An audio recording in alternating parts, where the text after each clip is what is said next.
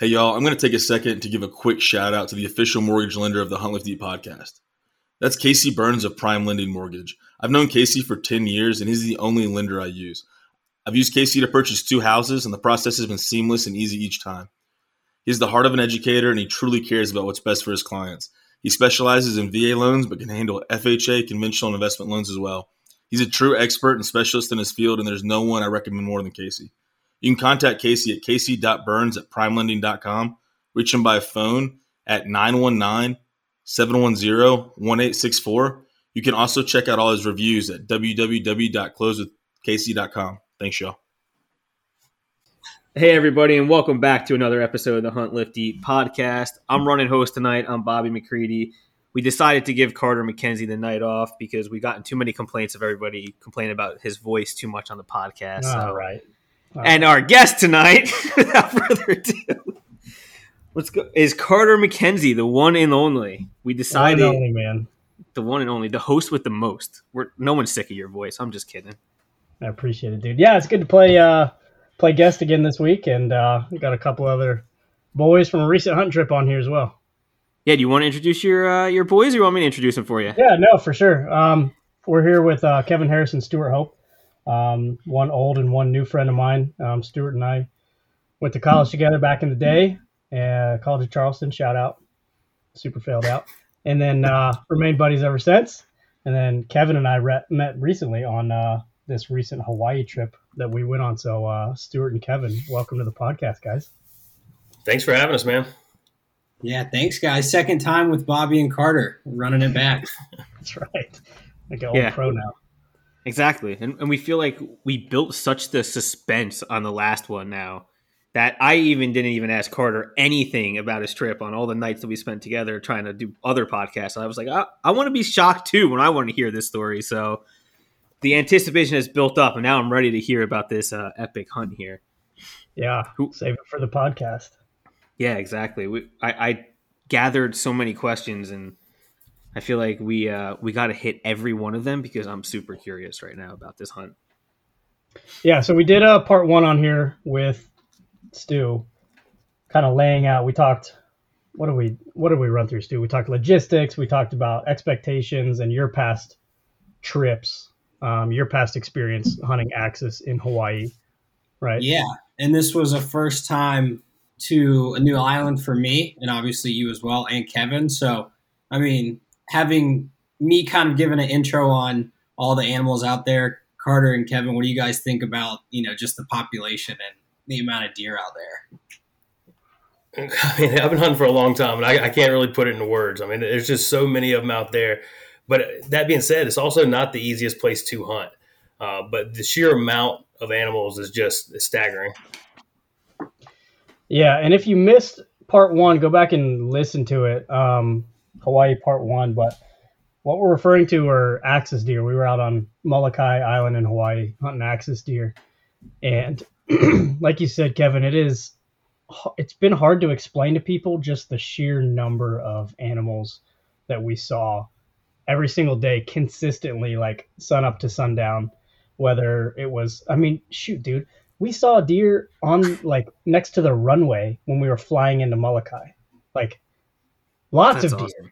It's crazy. I mean, when we rented the car, we didn't rent from Hertz or anything like that. We rented from a local guy, and he was like, "Yeah, I had 14 deer be hit last year or something like that," and we were just blown away.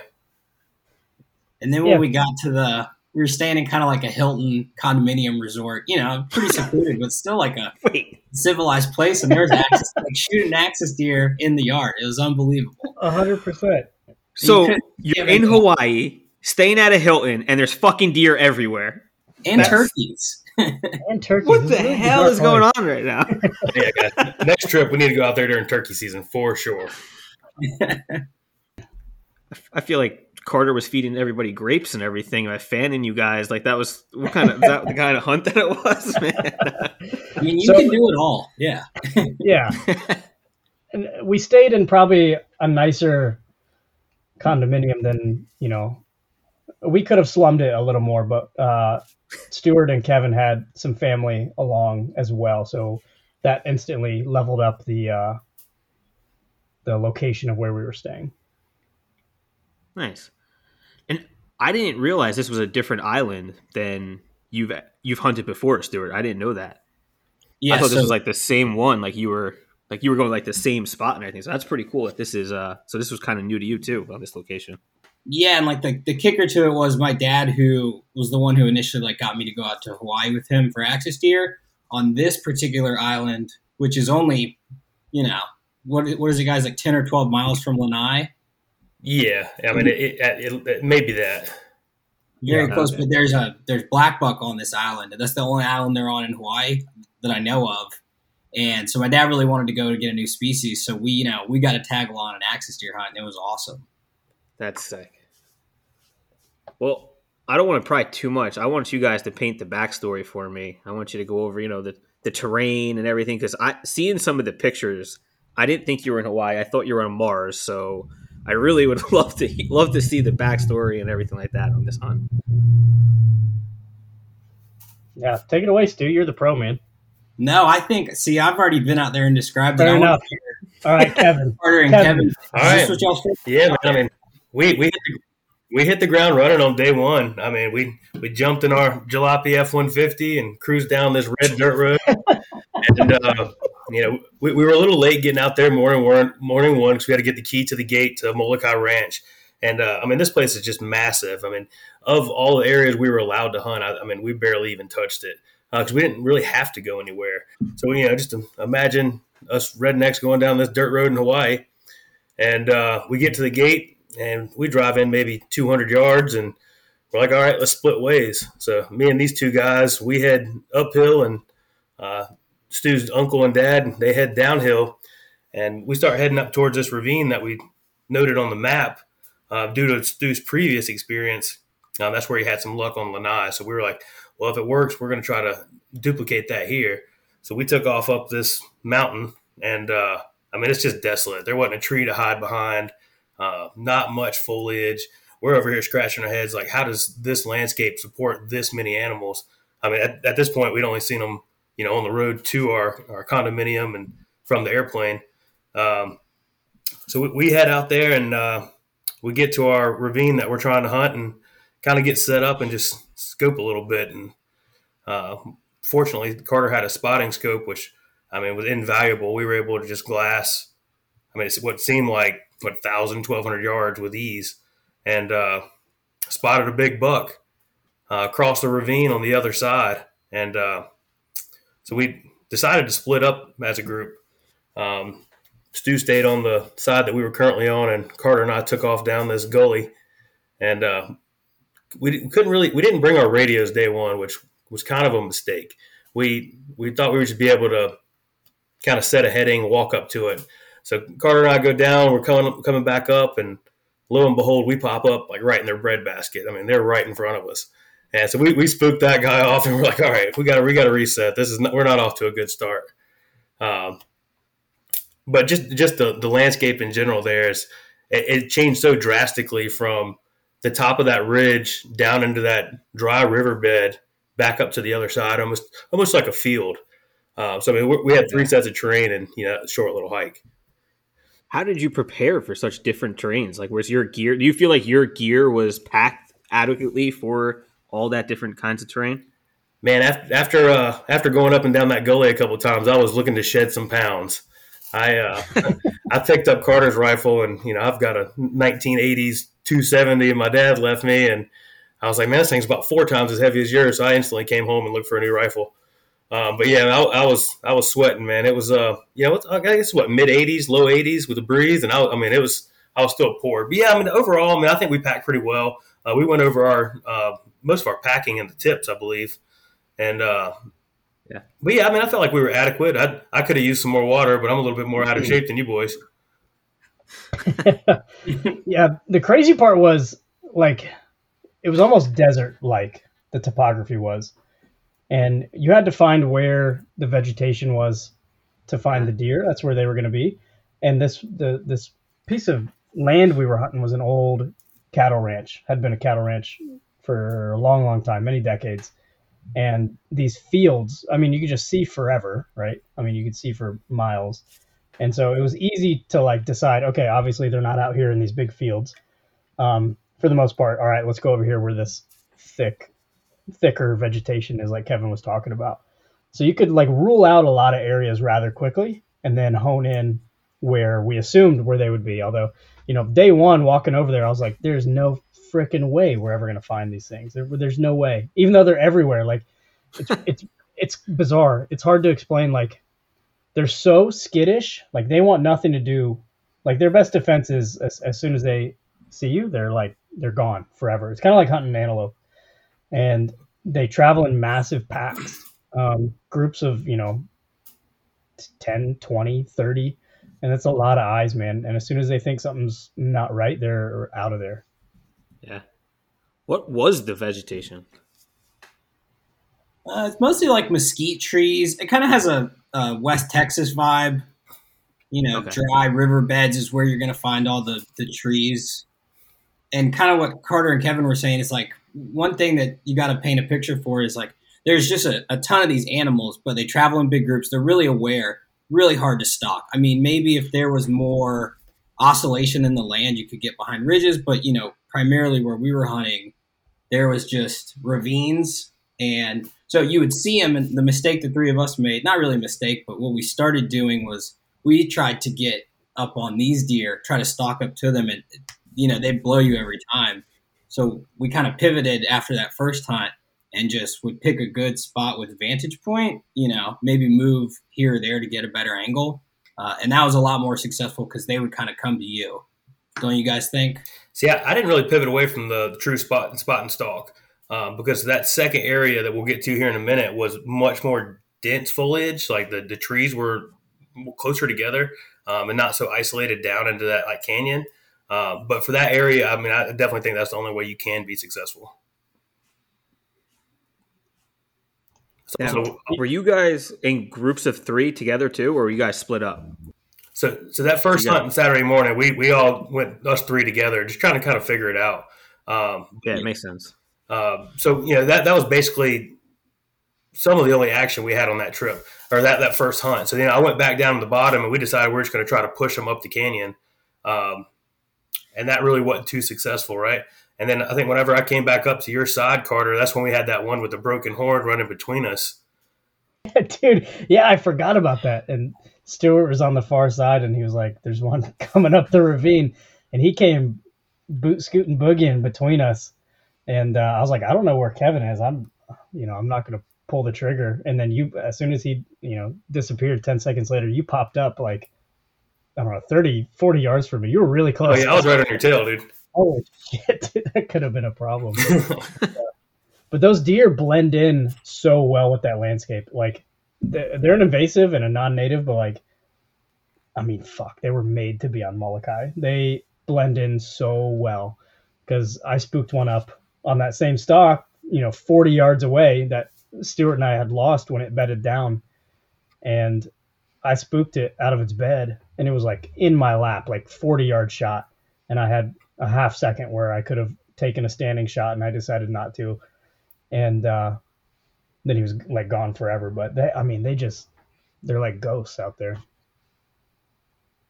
Yeah, so that was hunt 1 pretty much, right? And then we kind of packed it up and headed back to the truck and did a little bit of scouting in the truck bed. And I really thought we were going to pull one off like Crocodile Dundee and shoot one out of the back of the truck because, I mean, they were just darting around everywhere.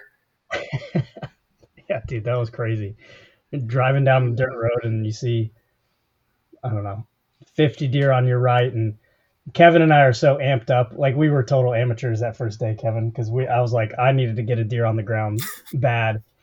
And Stu and Big Stu are like, playing the long game. And I'm like getting a little frustrated because I'm like ready to jump out and start chasing these things. And everybody else is like playing it cool. And Kevin and I are like, we did. Yeah, I know. We're like running after these things and like drawing up on them, and like could have had a couple good old Texas heart shots going on, but decided better against it, and I'm glad we did wait. Yeah, I mean, so we were going up this dirt road, just again trying to scout some different areas because we had so much land to cover, and they had a bunch of these mesquite trees piled up, kind of where they were clearing a field, and maybe 150 yards, 200 yards past that, we saw some nice shooter bucks. So we were like, stop the truck, and Carter and I hopped out, and we scooted over to this log, and like we're both on both sides. We're like, "Can you see him? Can you see it? Are you going to shoot? Should I shoot?"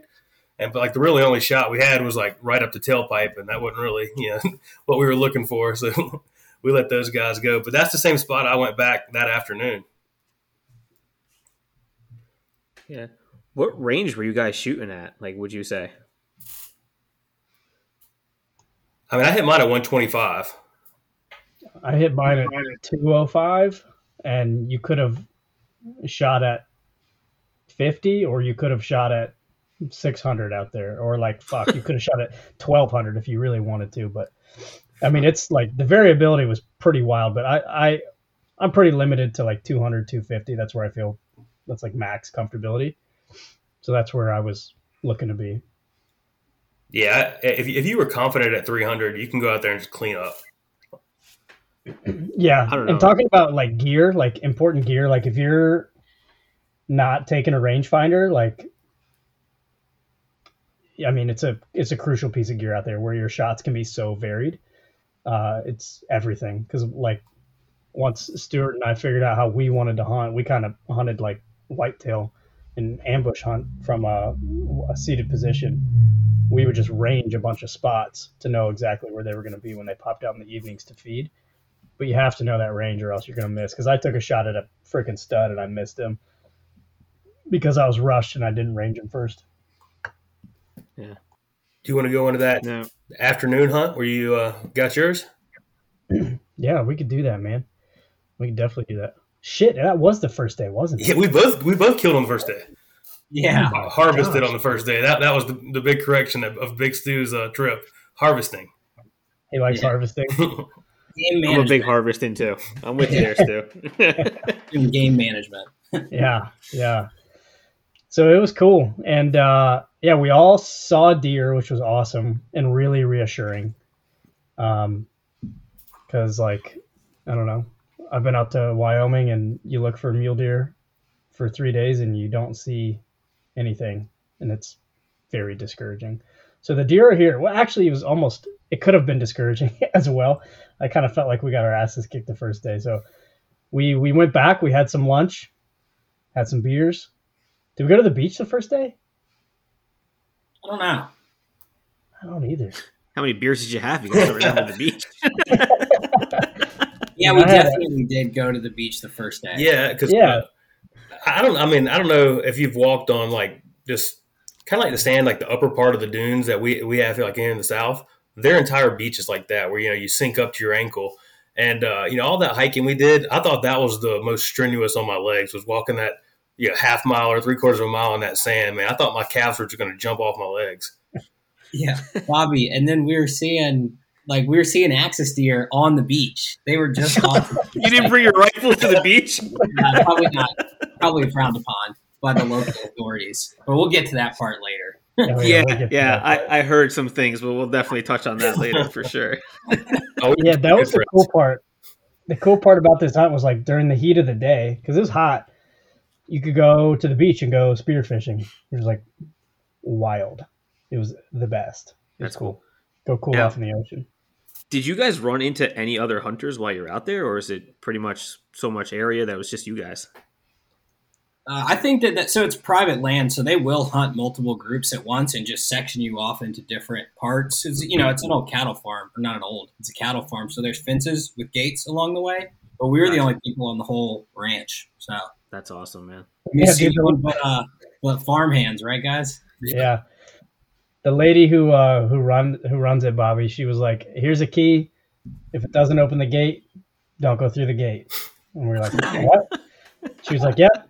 We were like, "Well, all right, where can we go?" Like on the map, and she was like, "Anywhere you want. If the key opens the gate, you can go through. That's it. Those are the only." I was like, "This is wild. This place there's no rules here." Well, there was through the gate.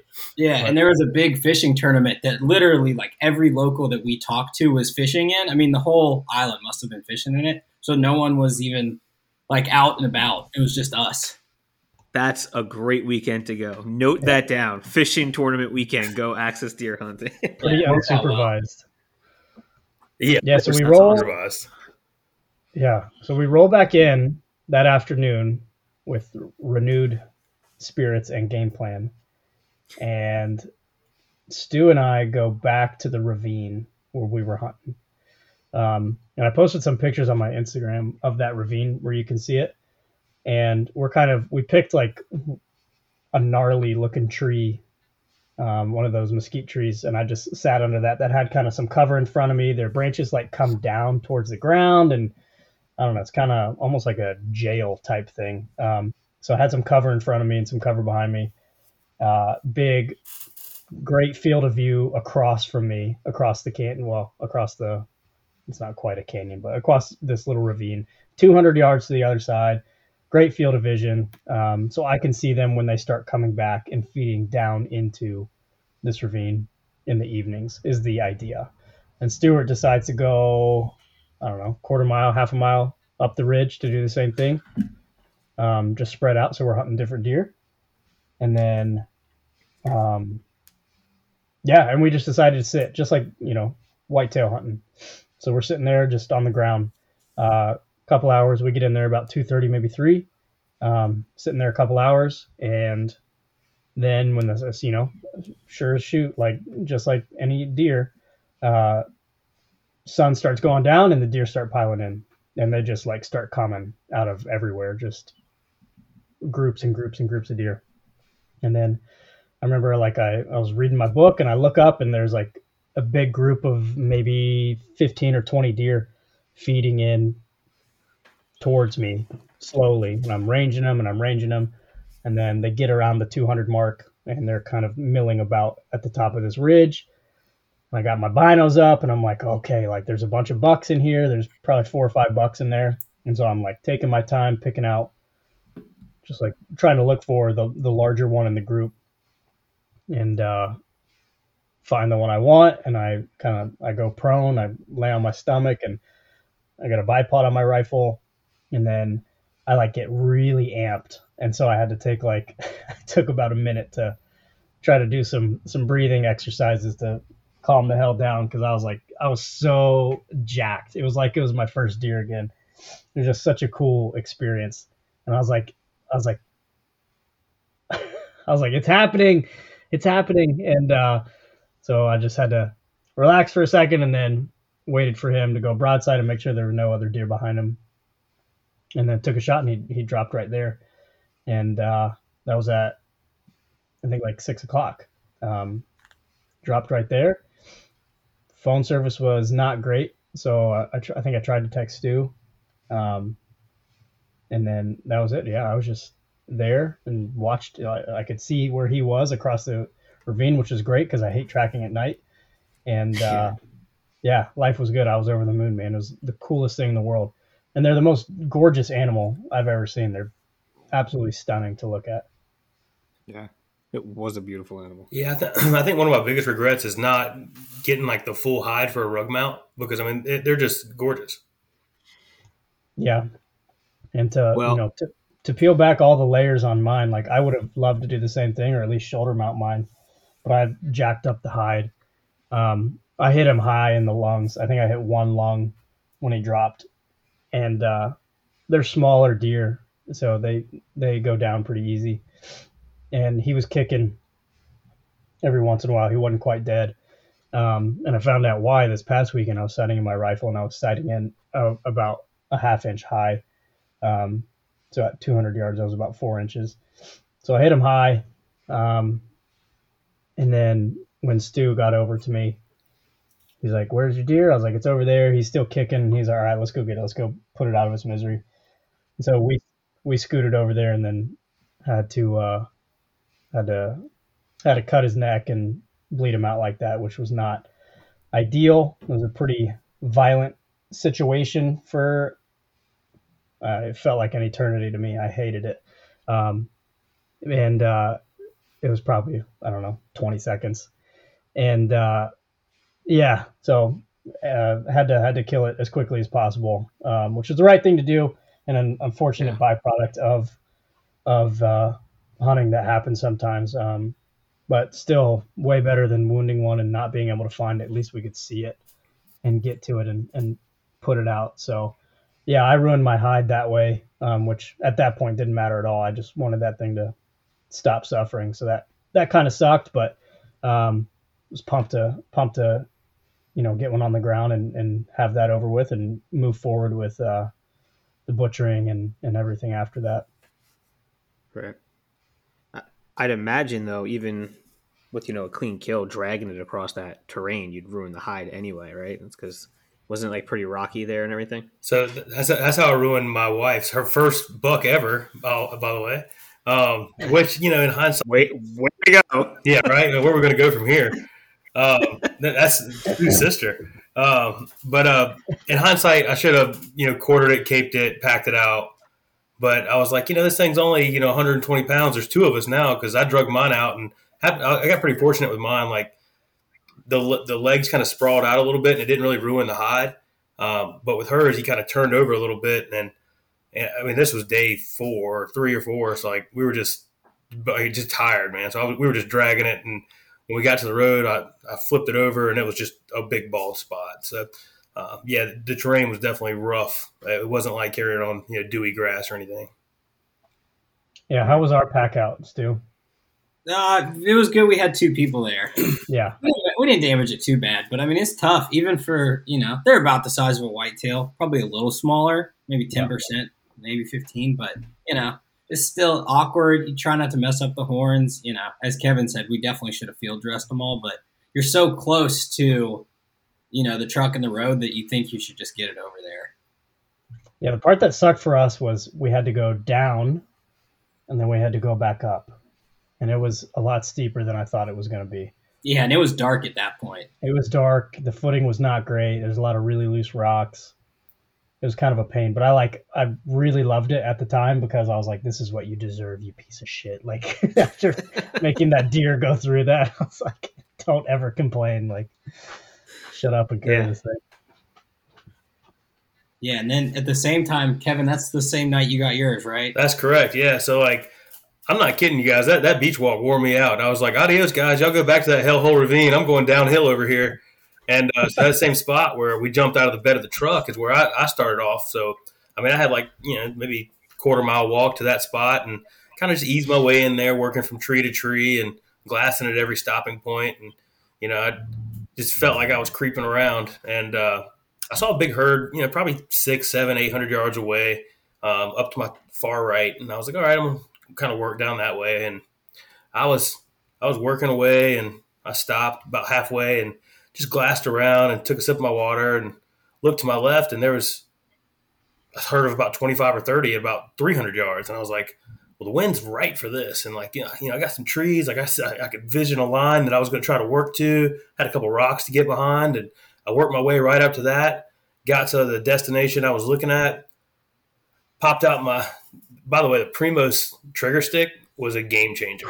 I mean, game changer. Dude, I had my rifle in the sling, had the stick in my hand, hit the trigger, laid the rifle right on the yoke, and I was able to adjust right to him.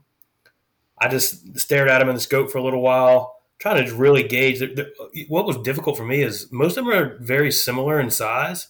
So I was really trying to maximize, I wanted the biggest buck out of all of them. So I sat there and looked at him, finally made a decision on mine, pulled the trigger at about 125 yards. He dropped on the spot. And I mean, I felt like it was my first deer. I was all giddy, shaking, had the buck fever going on, man. I mean, it was just, it was incredible. So I walked up to it. Fortunately, it was a clean kill. So that was a little bit less stressful than that previous, what's going on around the corner over there. And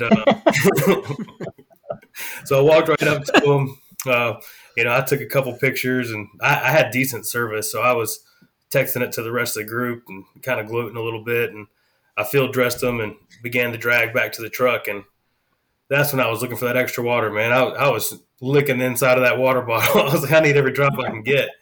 But got them to the truck. Then we went looking for these guys and found them in the dark. That's a really good point about sizing these deer, which I found really difficult. And, you'd have to look at a lot of these things to get good at it. But when you see a big one, and I feel like it's the same thing for like, I don't know, probably for most animals, like, most whitetail, right? You see 120, 130 inch deer, right? And you're like, Yeah, there's whitetail, but when you see like a 170, you're like, holy shit, like that's a big ass deer. Not that I've seen one like in person, like on the hoof, but like when you look at them as mounts for me. But like these axes are tough, and a lot of them, most of them, I feel like were around the same size. So you measure the length of the main beam, Stu? Correct. Yeah, measure the length of the main beam, and like a 30-inch axis, a 30-inch main beam is like a freaking that's Stud. yeah, that's Boss Hog right there. Over there, I mean, you go to Texas, they're like, oh man, that thing's still growing. But I mean, Sure. the resources are just limited. And if I'm not mistaken, they had a big die off, less than a decade ago, which I think is why a lot of them are the same age. Yeah, so most of the ones we looked over were within 3 or 4 inches of each other. So the one I shot, which I thought was, I didn't care, but I thought he was a big deer. He was 19 inches. And the one you shot, Kevin, was 24, 23? 23 and a half, I believe. Yeah. 23, yeah. So I feel like most of the deer we looked at were about that size. That was like your average deer over there. Well, as I started looking at more of them, like especially when I took Melissa hunting, the color of the coat was a much better indicator as opposed to antler size. The older ones were just so much darker. And when I got onto that herd with her, I instantly regretted shooting mine because I was like, all right, can I afford 3 deer on this trip? I was really starting to count my dollars and cents. Yeah, like one thing we've got to paint for the listeners is it's not like, whitetail where maybe there's like a couple horned animals. It's like one of every maybe 3 is maybe not a shooter, but has horns that at least make you look at it twice. And so, they roll in big groups. So you maybe see a group of 3, but traditionally 12, 15, 20, sometimes like 30, 40. So you just see a bunch of sets of horns. And like Kevin was saying, you can almost get lost if you start trying to look at the horns through the binoculars. And after day 2, like especially day 3, I mean, we could be a couple hundred yards from these things, no binoculars, and you could tell right away just based on color, body position, kind of how they hold their head. The bigger ones hold their head a little different. I mean, you could just tell they were bigger. Those are the ones you want to be going after. Yeah, that's awesome. You got to study the animal actually as you were sitting there more. Because, to touch on what you guys were saying, you're shooting 120, 200 yards. And like you said, Carter, it's only a 3-inch difference between some of the bigger ones. I'm sorry, but 3 inches to me at 200 yards, I can't tell the difference. My eyesight is not that good. Binos are not. And I couldn't either. But like, when I go back, now I know what to look. I also didn't care. Like, it was my first trip. I was like, boom, legal deer. He got me excited. Like, I was pumped about it. Like, that's exactly what I'm looking for. There's also not the variation in the horn type. Whitetails, elk, they can be a little varying, but with axis deer, like they're almost all identical. What you're really looking for is if they turn and look at you and those horns are outside the ear, that's probably a good one. I mean, anything with 4 points on either side is probably a really good deer out there. Yeah. So just like key indicators that you're looking for. Now, like whitetail, some of the older whitetails, you can tell like their antlers start to curl forward. Does that happen on like axis or no? Like they just they all look exactly the same. I don't know, guys. I would say the geometric shape is the same. There's no it's all the same typical shape, and their antlers go back, which is like kind of bizarre. Interesting. But you have to look at a lot of animals before. I feel like after a couple days we got it down because we saw some freaking dandies, man. There's some studs. Second day, dude, I didn't have my rifle. I didn't bring it the second day because I didn't want to be tempted to shoot another deer.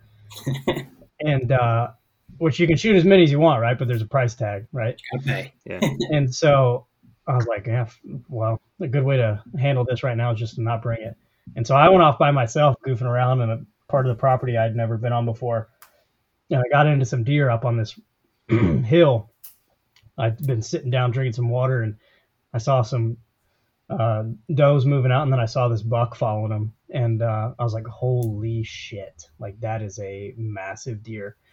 And I like stalked in and had my binos and took some video and got within, I think 98 yards of this buck. And he was freaking huge. He was massive.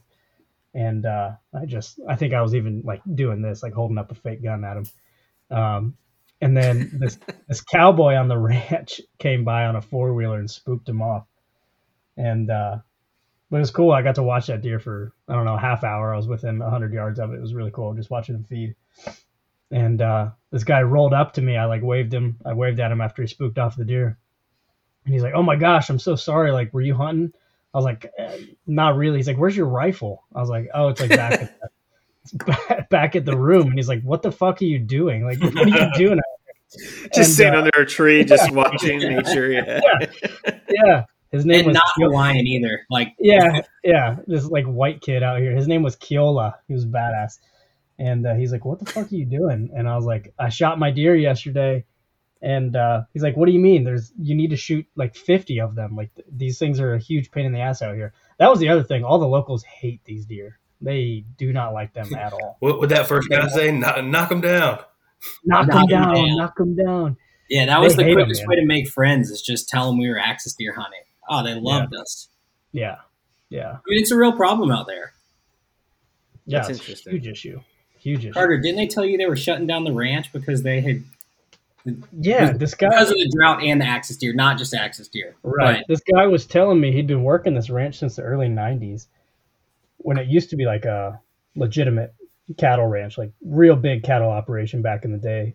And they had grass up to your waist. And now the grass was like, I mean, stubble, like barely grass. And they were selling the last cows on that ranch that week that we were there, because there's no more food for them because of the drought and because of over competition with these axis. And I don't know, that landscape had just reached its carrying capacity, I guess, to sustain cattle operations. And he was pretty sour about it. And he was like, "Yeah, you guys need to shoot all of them." He's like, I was like, "Yeah, I mean, I'd love to, man, but like, you know, I can't afford it." And he was like, "Hey, we don't have to tell anybody. Just come out here and shoot. Just shoot them all, man. Just shoot them all." I was like, "I don't know, man. I don't think I'm going to do that, but I appreciate it."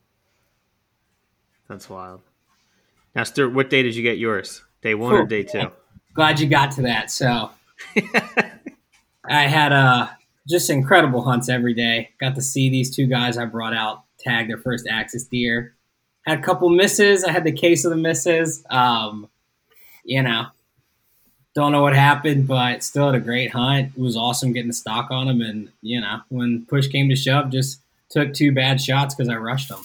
So we'll go back out there and hopefully the population hadn't dwindled too much. Yeah, the other thing that this may be a good tip for anybody who's flying with firearms. We probably should have taken the time to check our zero with our rifles after flying, because those get beat up and knocked around and tossed by baggage handlers who don't give a shit what's in your bags, which very well could have been the issue there. This is why I love Carter, because we're 99% sure it was human error. But, I mean, there is that 1%, and he's always going to be dude.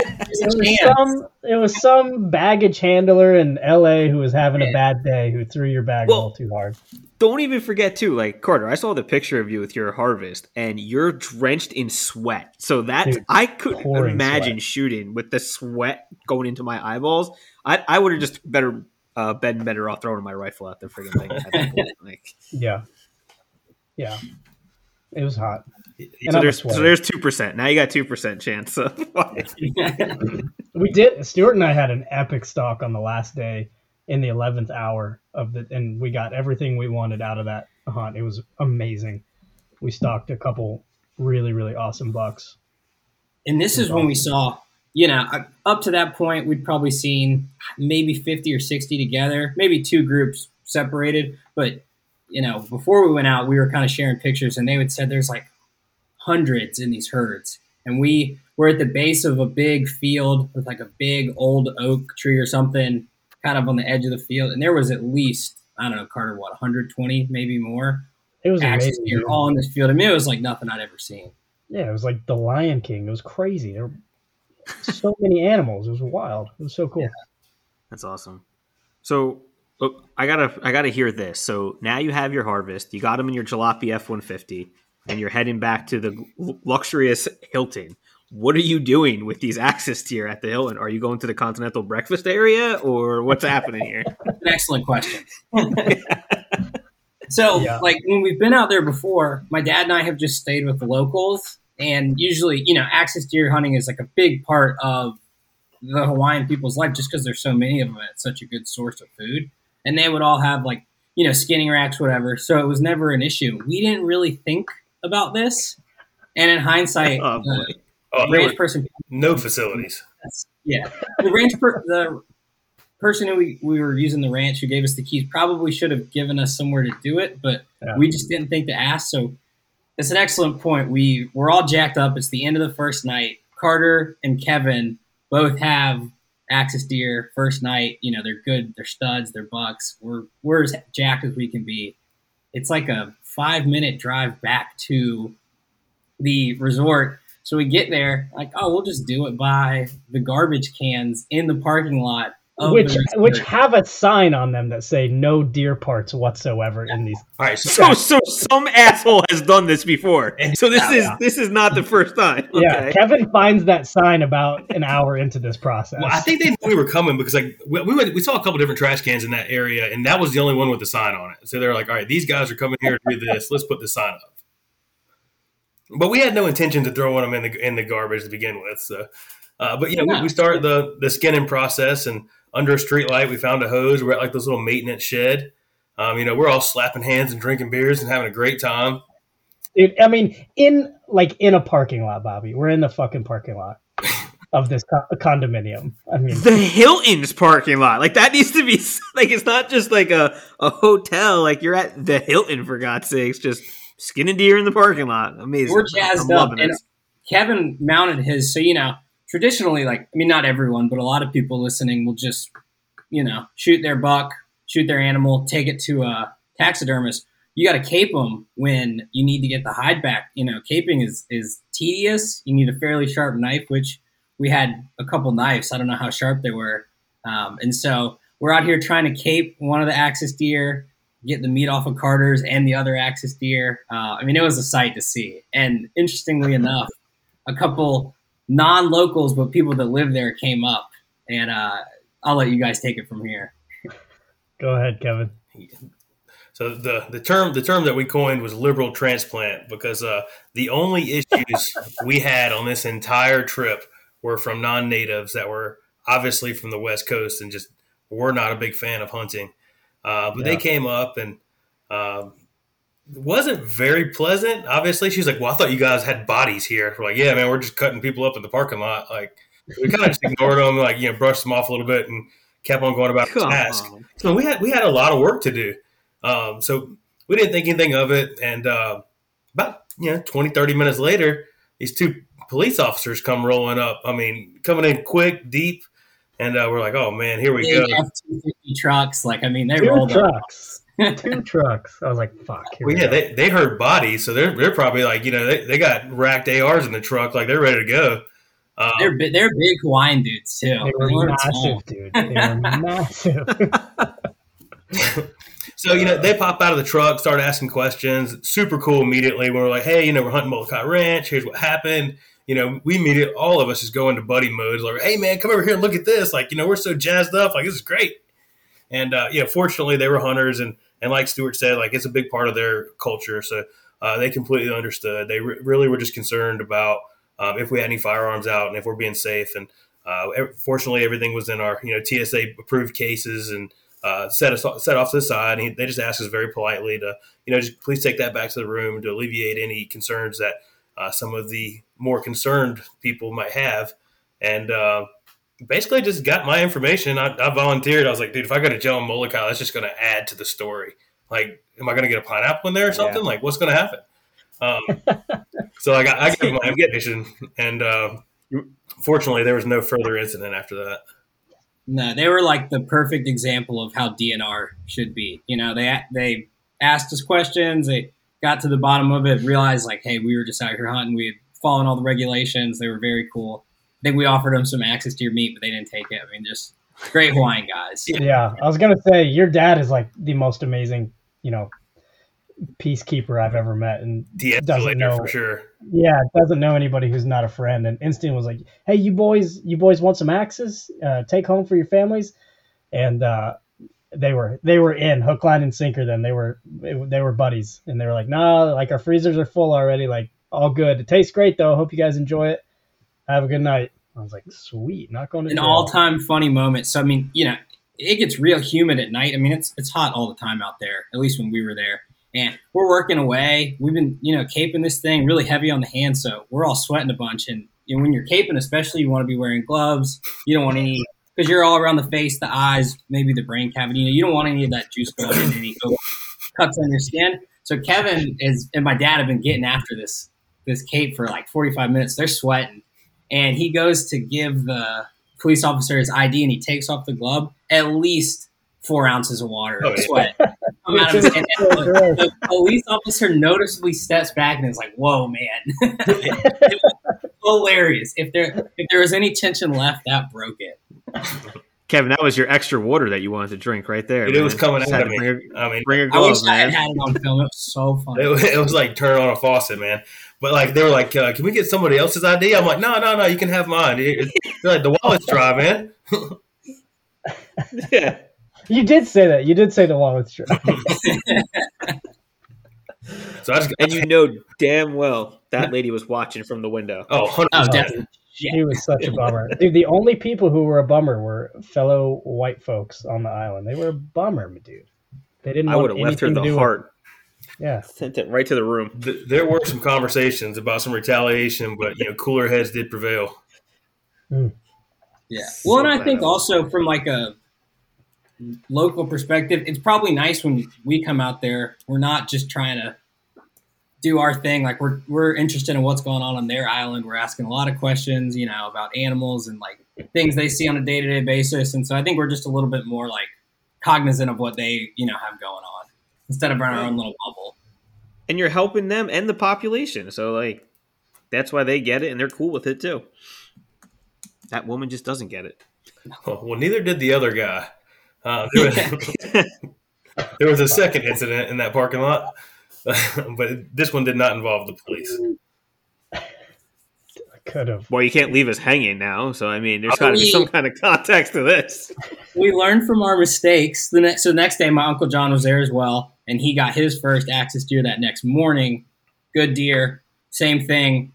We're like, because and keep in mind, we didn't get reprimanded by the police for skinning the deer in that parking lot. They never said, "Stop what you're doing." So in your head, you think you got the green light. Let's go back. Kevin, thank goodness for Kevin. He was like, because now it's daytime, because this is the morning hunt. We're back at the house by like 9 a.m., 10 a.m. And so, yeah, like families are getting ready to go to the beach. Like we saw a bunch of children going to the beach. Yeah. He's like, you can't be like cutting a deer's face off in a parking lot of a resort. So we're like, all right, well, we'll just take it to the side of the house near like our condos. So the condos are in quadplexes. He's like, we'll just take it to our quad, do it in the grass by this garden. Bingo, bango, no problem. Huge problem. Huge problem. One of the maintenance guys lived underneath the condo we were in front of, and he just got so angry at us. Western transplant guy, but just was like, what are you doing? You're skinning this deer in front of my house. He was not happy. He was like, you guys are in my yard. Yeah, he was like, how would you like somebody to do this in your yard? And all of a sudden, like, you can come over whenever, man. Like, we do this all the time. Yeah. And he just did not come around, man. We offered him the axis. We offered him a beer. He just was determined to have a bad day. Kevin, your dad couldn't buddy that one up? No, they tried, but we mended it as best you could. Yeah. But Good enough to not call the cops. But. No, and I mean, like we were even trying to save, like, man, this is going to be the greenest patch of grass in this condominium. Like, we just give it some fertilizer, a bunch of water. We're washing everything off, like, and then like the whole site where the first incident happened, like it was spotless. Like if we didn't know what went down there, there's no way you would have ever known. So like I was like, we cleaned up very well, and yeah, I just don't understand this guy's infuriation. Loves his grass. Big grass guy. Yeah. Apparently. Then he should have been thanking us. I mean, they looked great when we left. So now you got your deers all butchered up in your Hilton to-go bags. What was your logistics of getting that back to us now, like back home? What was your plan? So I spent all Sunday morning just in our condo, just butchering and vacuum sealing. So while these two guys were still on the hunt trying to get Stu's first one, I wrangled my wife into helping us. So here we are. Stuart's girlfriend's pretty much a vegan. She's over there watching us chop up these deer and shove them in plastic bags and suck the juice out of them. So, Dude, and boil the heads in the damn kitchen. not only that, as we had to get the brain matter out so we could ship the heads legally to prevent the CWD. And here Carter and I am boiling brains on the stove. And inside the condo. Dude. I was fairly confident Ann would never eat again out of that place. But she was face, man. What a trooper. It was a sight. Yeah, shout out to Ann. So we fully intended on vacuum sealing this stuff up, trimming it best we could. I didn't bring a Sharpie, which was a huge mistake. Now it's just a grab bag, whatever you pull out of the freezer. There's no identification of shoulders, loins, hands, etc. But we jammed it up in the freezers, froze it solid. Went down to the local grocery, bought some overpriced coolers and some $4 packing tape from the USPS, and planned on shipping them home or as our carry-on bag. Carter, you did go and inquire about how much it would actually be to ship that kind of weight home, right? I wasn't part of that little. I didn't on this trip at USPS. I shipped my skull home and it was like $19, so probably wouldn't have been that bad, but I don't know, maybe cheaper doing it airline check bag. The real concern wasn't really the cost. It was just, what if it's delayed? Typically, if you lose luggage, they're going to want to get you that cooler that says, meat on the side of it home to you. Our plan was just to seal it up pretty well. We froze it solid. I flew a red eye home. When I got home, unsealed everything. Everything was still completely frozen solid. So I still think that's a solid way to go. Yeah, and in the belly of the plane, it stays cold. It's a good place for it to be. So your overpriced cooler actually worked really, really well. Absolutely, man. I mean, it might not make it through football season, but it made it on that plane ride. It did its job. Yeah, served its purpose there. That's awesome. Now, Kevin, do you want to talk about your wife's deer? Sure. Yeah, man. So she saw all this action going. She fully intended on going on this trip and just hanging out on the beach with the ladies, and they had like a flower farm planned, and going to go see the leopard colony. She was like, "Fuck that, I'm coming hunting." And so she dove right in after us, and I took her back to that same location where I was at, and put her on either the same herd or a different one in that general area. But the wind switched on us, so I really wasn't set up for where I needed to be. So we kind of kept doing hooks around, and they were up on a ridge, and there was a herd of probably definitely over 100.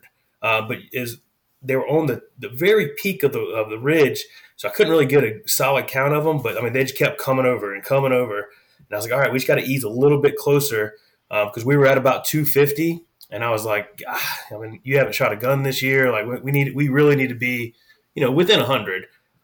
Because I was very, very confident in my gun with my shot placement, and she's a crack shot, so I had full confidence in her ability.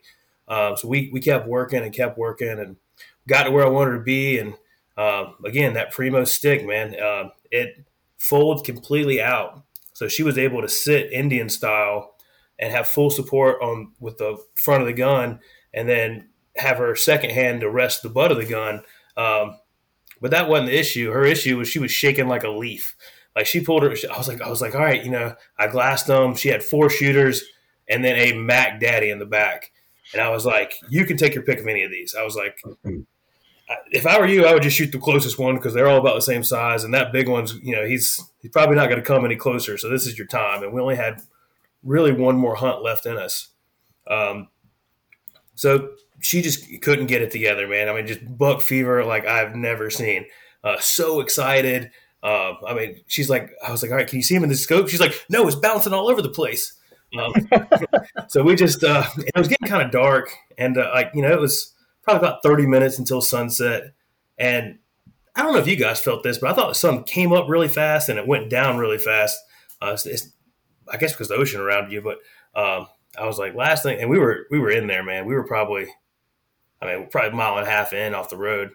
And I was like, well, the last thing I want to do is drag this deer out of here by myself in the dark. So I was kind of talking her off the ledge. I was like, we still got tomorrow. Like, don't worry about it.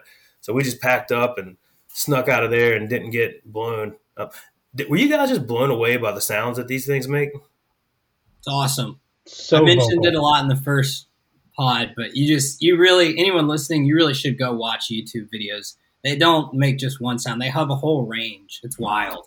And the doe are just on lookout. So I was pleasantly surprised that we were able to sneak out of there without, blowing up that area. But the next morning, we had a little talk. I was like, all right, this is pretty much going to be it. And the wind switched on us again. Now it was coming like straight, exact opposite of what we needed. So I was like, all right, we got to try something different. The same herd was in the same spot. I was like, man, if we could just get that wind, we'd be in business. So we just decided to kind of ease on down there. And they blew us from 200 yards with the wind down our back. I was like, surely I can get somewhere close to kind of conceal us or something. Not a chance, man. Over that open field, they smelled us from 200 yards away and we're gone. So I was like, well, we might as well just turn around and start walking into the wind because that obviously didn't work. And we just went through this little creek bottom. And same thing that happened to Carter and I is we popped up right in their breadbasket. They were at 50 yards, and fortunately, she's pretty short, so she was still behind this larger rock. And I was like, don't move. Like, I was pretty much fully exposed. Like, I couldn't move at all. And I was like, all right, get set up. Set the gun on this rock. And that second buck back is the one you want. And she got propped up, got set up, flipped it on fire, pulled the trigger, and was about 6 inches low at 55 yards. This thing jumped. I'm not kidding you, man. Probably 6 foot in the air.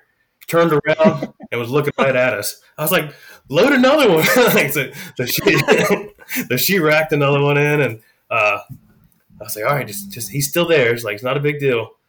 And I was like, are you ready? And before the R came out of my mouth, it was bam, laid him down right on the spot. And I was like, that's awesome. So we went over there and took our pictures and high-fived and all that good stuff. And now I don't know where else I'm going to take her because I don't think South Carolina whitetail hunting is going to do it for her anymore.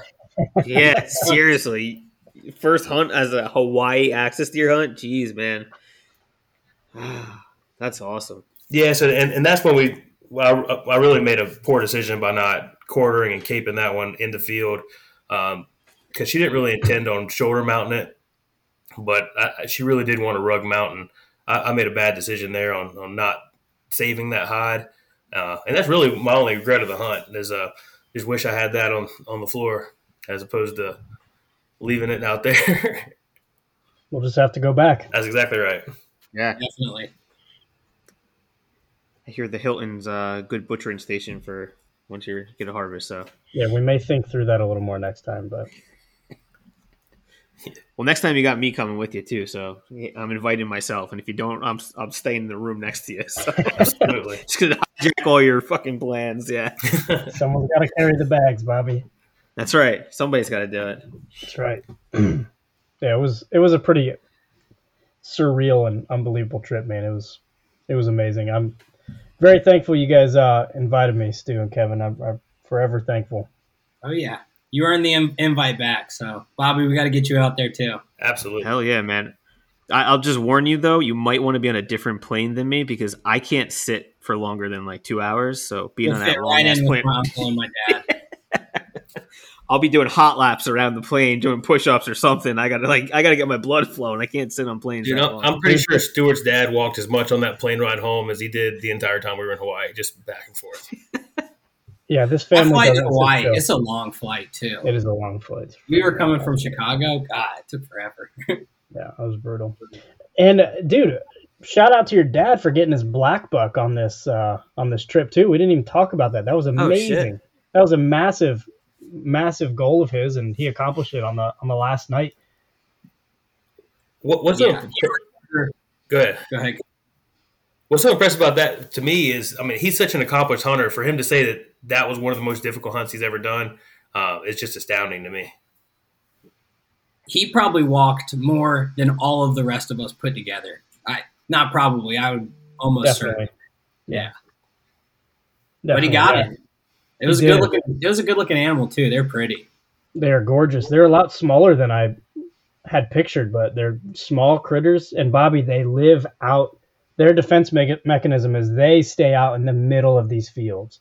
You cannot sneak up on them. They are out there in the middle, and they will see you from 1,000 meters away. That's their defense mechanism.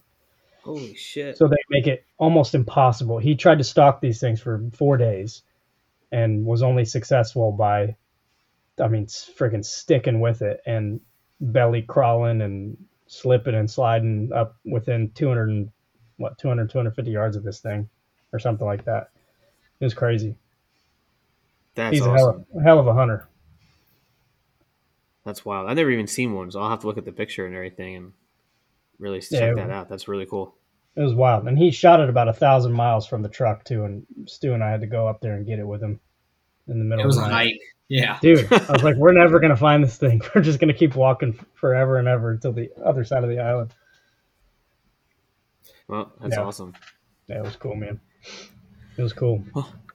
Well, we're coming up over an hour here. I really appreciate you guys jumping on with us and, really dialing in and giving us the details, because I was waiting for the anticipation, wanted to hear the story about the cops being called, and I definitely wanted to hear about the success you all had out there. And it sounds like you definitely would at any moment do it again, I'm sure, right?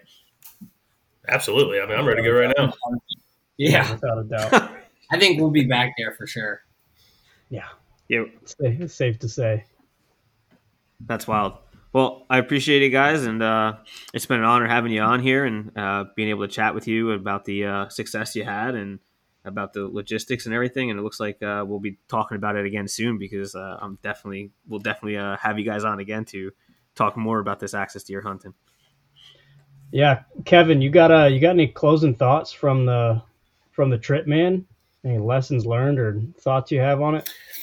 Yeah, I would definitely say be patient with it, because I think you and I definitely could have gotten a larger buck had we been more patient. But just the adrenaline and I'm with you. I've been on so many hunts where you just come up empty-handed and you're like, I may not see this deer again, but just knowing the terrain and the sheer amount of available bucks out there, I would say just be overly patient with it.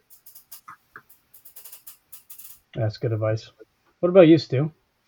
I would say that just to anyone listening, I don't consider it. We're all rich in friendship and camaraderie, but I don't think I can afford some of the more expensive hunts out there. But this is a great example of hunting doesn't have to be expensive. Good hunting doesn't have to be really expensive. This is a very doable trip. There's a huge population problem. The locals would love to see people come out. It boosts their economy. It helps them with a serious problem that they're dealing with. And this is just a prime example of why hunting is so important. And it's so doable, So I don't get pigeonholed trying to go on the most expensive trip. There's a ton of options out there. And, this is, while it might be in Hawaii, it's still technically in the U.S. And it's a very doable hunt for pretty much anyone listening. So I would encourage anyone to go check it out. It really is like nothing else I've ever done. It's the best. It's the coolest thing. Being able to hunt and see the Pacific Ocean while you're hunting is just there's nothing like it. Surreal. Yeah, it really is. And on the flip side, don't write it off, right? When you hear, Hawaii and private land, you think dollar signs, and it's not the case, like Stu's saying. If you've ever looked into a guided elk hunt or a guided mule deer hunt, I promise you, each number is way less than that number. Way less, right? And I've looked at every outfitter and from Arizona to Montana, and that number is way less to go do this hunt. So it's definitely worth it. If you have any questions, definitely hit up anybody here. It's not like this is there's plenty of animals to go around, right? And I'll say it like that. I do have one more closing thought. Because this isn't guided and you're kind of out there on your own, figure out what you're going to do with these things before you have to have some altercations with some people in the cops. Yeah, that's a smart tip for sure. Yeah. We won't harp on that too much on you guys, don't worry. Dude, it is well worth it. You know what, man? I feel like I say this all the time, but dude, closing thought just always is like, go on the trip, just do it. Like, go on the trip, go have the experience, go, experience things with, awesome people. And I mean, what else is life for? I mean, I wouldn't trade it for anything. And, this trip was one of the most memorable trips I've ever been on. So like, figure it out and go do it, right? Let's figure it out and go have the experience. You won't regret it, right? Dude, is this HLE sponsored by Nike coming up? Yeah. Yeah. Shout out Nike if you're listening. We would take you as a sponsor. No free ads. Or if yeah, 100%. I will say, like, my favorite piece of gear I wore, talking about a company, was I wore a new bino harness made by T&K. Their Gen 2 bino harness, T&K Hunting. They're an American-made, veteran-owned company based out of South Dakota. I loved that bino harness, and I had their rangefinder pouch, and I had all my shit in one place. Because when I was on my last hunt, I was fumbling around with all my stuff, and I really liked their setup, so that was really helpful. But yeah, that's it. Nice. On the trip. Go on the trip, and I'm gonna have to look up that bino harness. I definitely need a new one, so send me that info. Dude, I was checking out the marsupial one after this trip. It looks good. Yeah. Yep. That's wild. Well, thank you, boys, and as always, we appreciate the hell out of you listeners, and we'll catch you on the next one.